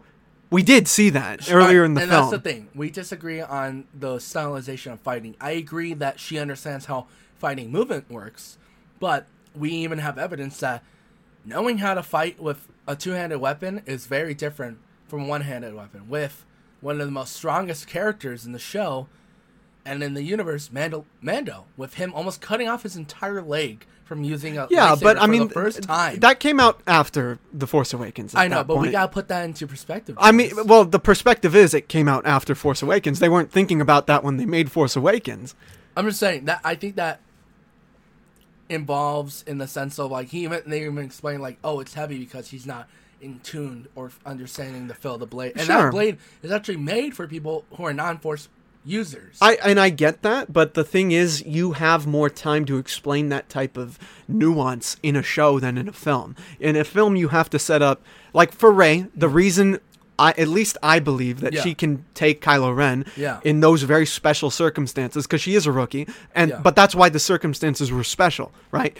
The reason I believe she can fight is because I saw that she could fight, earlier on, so that's cool with me. Like, I get that, right? Okay. That's set up. With Mandalorian, they get the chance. They already established he's a badass. He can fight already. He's a Mandalorian. You know what I mean? He's a bounty hunter, and they even take time to explain those parts. Guns are his religion, just like mine. Oh, you silly bastard! So that's Rey. That's my favorite line. If I would to get anything tattooed, like words, guns phrases, are my religion. Guns are. I would totally do that. Unironically, though. And it would be Jesus on top of a velociraptor with AK-47s. With Mando in the back. Giving a thumbs up. Yeah. Oh, God. See, this is another aspect that we disagree on. I wouldn't have Mando. I would have Boba Fett on my chest. Jesus. So now you just discredited yourself. Boba Fett over the Mandalorian? Come on. No. Mando. Come on, Mando dude. Over Boba Come Fett. on. No, it's Mando over Boba Fett. What did you just say? No, I said Boba Fett over Mandalorian. You would have Boba Fett over Mandalorian as tattooed on your chest with Jesus and Umbrella. That is literally a straw man. I did not say that at all. How dare you? That. No, you said I would never say. I would. No, you said I would get a tattoo of Jesus. And you think I would get Boba Fett? And you think I would get Boba Fett? Yeah. I don't. Why? Why do you think that? I don't know. Why? Because I'm older than you? Yeah. I thought I wasn't that much older than you, Brian. Oh my God. That's odd. No, I would get Mandalorian. You would get Mando? Of course. Yeah, Mando's awesome. Mando on top of the Venusaur or whatever the fuck it's called. What's that? Are you talking about the Mythosaur? The Mythosaur. Yeah, with a Dude, Budweiser. Dude, I would get Mando, actual Mando, like the first one, Mandalore the Great, riding on a Mythosaur with the Mythosaur with a Modelo in his hand, and like putting up the peace sign, and him say "What's up, homies?" as they're killing Jedi. you get like the first verse from Freebird written under.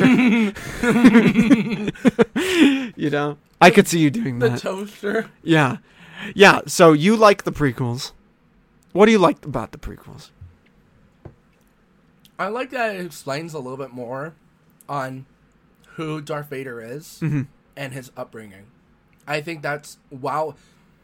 Because I can't say they're the greatest. They're really not. In terms OGs, of the greatest films, all the films of Star Wars.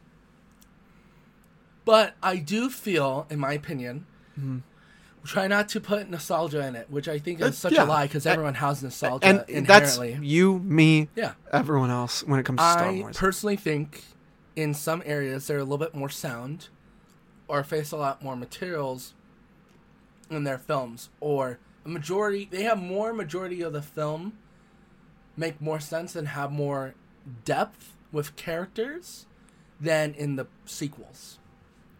The sequels meaning episode 7? Yeah, 7 through 9. I feel like in 7 through 9 there's one, in my opinion, one good film. And that's Force Awakens. Okay. And with the prequels, I think that one is an okay film. Episode 1. Episode 1 is an okay film. Episode 2 is it's a film and barely that sometimes. Okay. And episode 3 is a great film. Okay, even I'm trying to see. This is why I go to therapy. So I temper my reaction. Here, let me just go through my affirmations real quick. So, even though I disagree, yeah, I know you with do. what you just said, He's fuming. He looks like Hellboy. The horns. Yeah, exactly. I disagree. I know you do. I don't understand that at all. I respect the fact that you said that. He's dying. The thing doesn't is, want to say it. this is not a joke. Right when I said this is not a joke. When I literally said that last part, I felt a little pain. I felt a little pain in my shoulder. No, I'm serious. That literally happened. I had a little tense thing in my shoulder. Almost died. I'm almost dying about this prequel shit. Oh my god. That was a good sauce. You know what? Actually, a better name for you. Yeah. Not me, but for you. Yeah. For the sauce. Yeah. The Battle of the Heroes. Battle of Heroes, right? Battle of Heroes. That's the music that played on Mustafar, right? Yeah. Yeah. Or you know what? I actually have all the original soundtracks. High Ground. On my High Ground. That's good. High Ground. Yeah. High Ground sauce. Mustafar River. Yeah, exactly. I would call it the Modor refresher. Modor. I actually have a Mordor. I I'm actually sorry, have a name working on right now. I won't say it because I want to make sure I get patent. But I'll tell you after. Patent pen. Yeah. You will appear on Shark Tank. Ooh. I will say it is, for reference, for people to know, it is cryptid theme.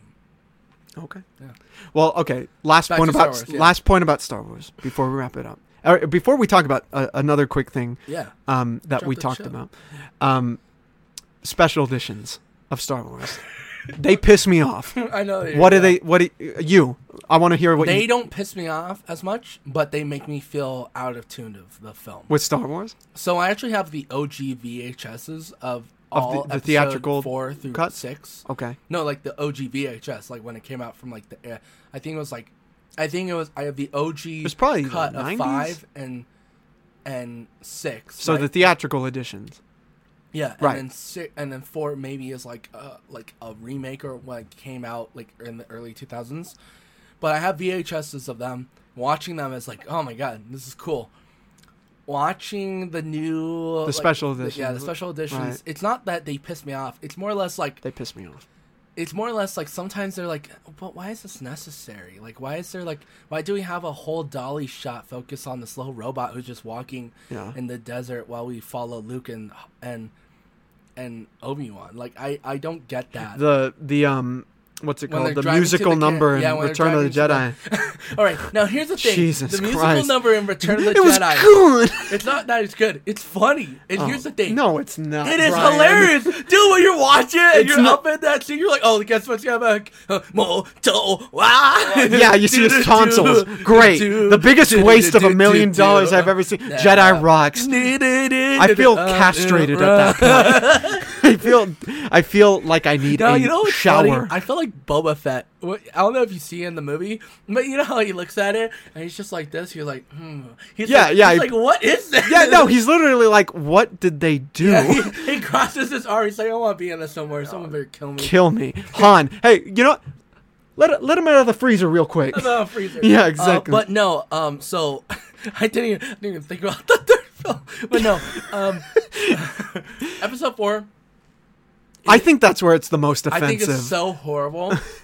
I think it doesn't ruin the film for me, but I think it ruins a lot of like what the special edition, the like features the special and edition stuff. Features. Han shooting first. I mean, or Greedo, them shooting at the same time. I hate that and then they move his neck.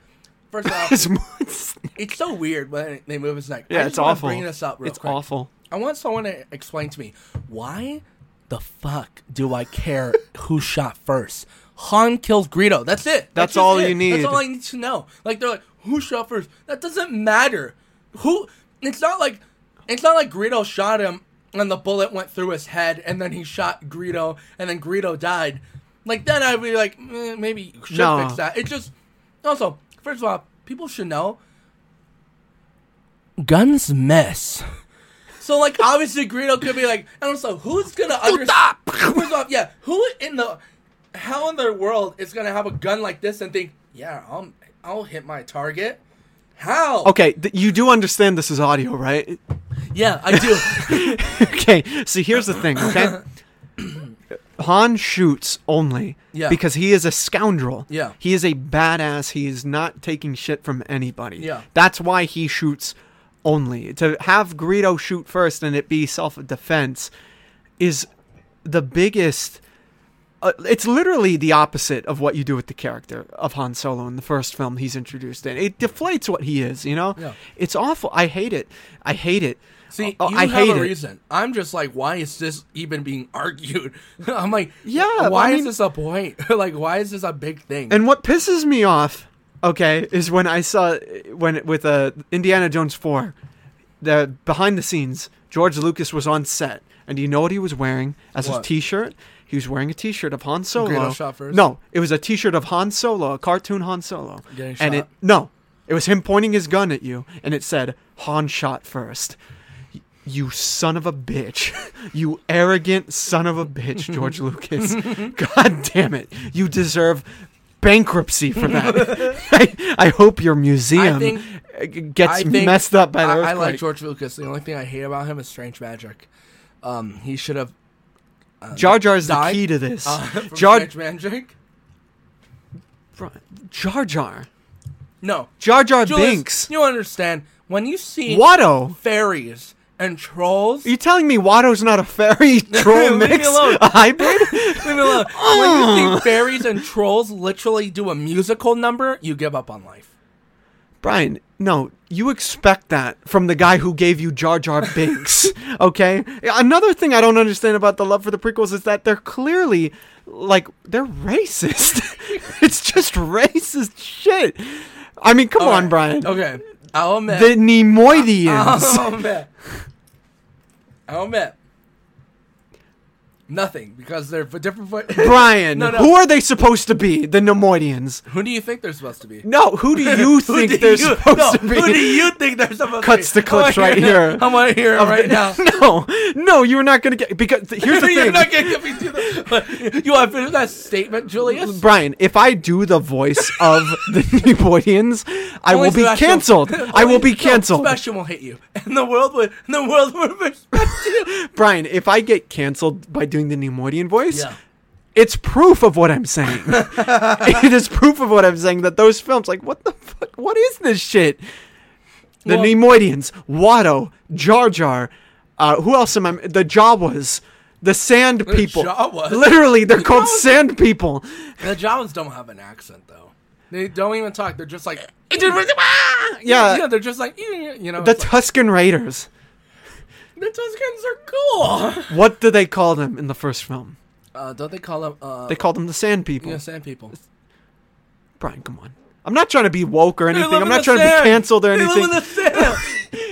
What do you want me to call them? The mountain people? They live in the fucking mountain. You know who else lives in the sand? Yeah, who lives in the bastard, sand? Brian. Who lives in the sand? Brian, people live in the sand. Brian, you're being disingenuous. They could have been nomadic. I will say the racial standards of that type of stuff is more prevalent in the prequels than it is in the OG film. But to be honest, I get it. But I'd rather have aliens have unique voices. But that's not unique, though. That's not unique. That's just stereotypes. I know. So a lot of it does come out of stereotypes. But when you watch Clone Wars, the animated series, then you understand that it's You understand the biology of a what's the Jar Jar called? A Gungan? You understand the Gungan physiology. You understand that they have 3 stomachs instead of 1, like us mere humans. Us mere humans. I never said that. I said... On the record, Gungans can produce a saliva that lets them breathe underwater. God damn it, Brian. That's why we have to end this episode right now. Jesus. Brian, do you have any last opinions, last statements, true or false, that you'd like to make regarding Star Wars, anything else we talked about? Of course. I really wish Star Killer was canon. I think that would have been awesome. Yeah. Well, it is. No. Star Killer based. Starkiller Bays. Kill yourself, actually. Like, shut up. We're not counting that. That is. That's canon. I know it is, and it shouldn't be. Star Wars lore. I also wish Darth Revan would have been shown up in the Clone Wars animation. Even though I do like, I know you haven't seen it, so I'm not gonna spoil it. I do like the other person who does show up. Yeah. Who you won't get it. It's Darth Bane, isn't it? Oh, okay, yeah. Darth Bane voiced by Mark Hamill. Oh, was it Mark Hamill who did the voice? Mark Hamill does the voice for Darth Bane. He's breaking canon, bitch. And it's really cool. Yeah. So George Lucas had it all planned. The proof of that is with the sexy time of Luke and Leia. Oh my God. Luke and Leia, yay or nay? In between. Yay. Here's the thing. The reason why I say this. Oh, wait. Oh, my God. I thought you said... You sick bastard. No. You sick bastard. No, sorry. You are done. Fine. Hey, thanks for coming on, man.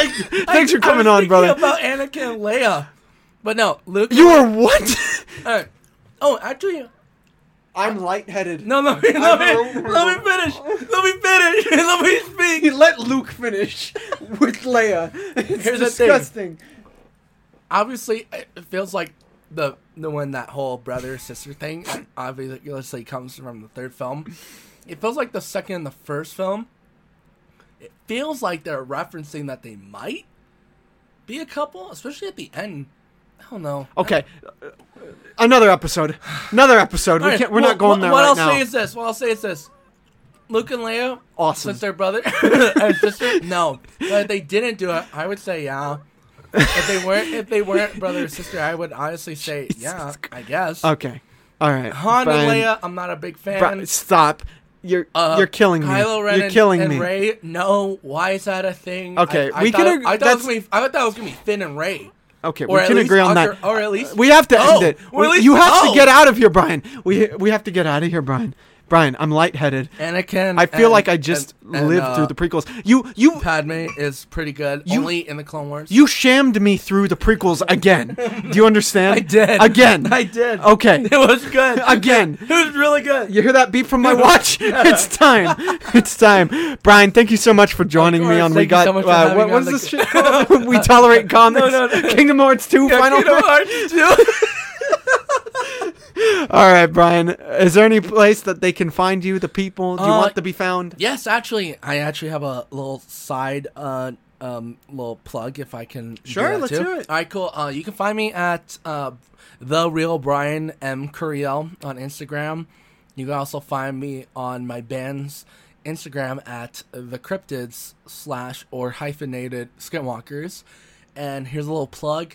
Get ready for October the 15th because me and my band will be doing our first debut live performance.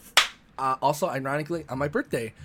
Who brought up the birthday this time? Check out the check out the brain on. Also, brain another on thing Brian. is if our band gets more prepped within these next coming weeks, we actually might have. What are you doing with your? I'm sorry. What's he doing with this? He's doing this James Spader like head tilt, like he's like, you hear me, motherfucker? You hear me? I was like, what? He's literally looking. I mean, you can't see this, but he was like tilting his head, like it was literally. Speaking of Star Wars and Family Guy, when they did Family Guy, yeah, he's like, it wants to be operational. I'm afraid the Death Star will be fully operational. That's what Brian just did. Yeah, look for in Los Angeles area October the 15th for our first show, and we actually might be having another show prior on October the 1st. We'll see if my band is ready, but most likely we have a set in date for October the 15th. Come by. It is $5 online for Venmo prior to the show, $10 at the door. Thank you very much, everyone. Where is it? Did you mention where it is? We don't know the venue yet. It will either be in my backyard or message me at The Real Brian Curiel. Yeah, message me. We're sending in the date this week. And the place. This is how John Lennon got shot. But yeah, thank you everyone. I appreciate it, and thank you, Julius, for having me on the podcast. Of course, Brian. Being on the discussion. Of course, Brian. I'll have you on again soon, Thank you, once you have an update on your show, we'll talk about it then. Yeah. And I appreciate you coming in. You better play. Oh no, I will play. And okay, cool. But the thing is, Brian, even though we disagree on everything we disagree on, actually, even though you're just wrong, I love you, Brian. Even though you're just old. Even though I'm you boomer. I'm wise. Shut up, Brian. I appreciate you coming in. Wise for the sequel, Brian. Don't kill my nephew. Evil. I sense the darkness in your future, and I will be above your bed tonight, like Luke in Last Jedi. Nice. And we'll see if I have that moment of realization. I shoot you. I will swing. I will swing. I will just be like, even fuck after it. the realization, you're like, fuck it. You know what? Take it. Worth it. No, but Brian, no, I appreciate you coming in, taking your licks and everything, which I think is what Luke told Leia. And I can't wait to have you on again. You'll be on again with Sebastian at some point. I'm excited, dude. This is gonna be fun. Dawn of capitalist justice. Oh my god! Please don't. If that's the title, I'm not coming. Brian, thank you so much again, guys. Thank you so much for listening. Have a good one. Stay safe, and goodbye.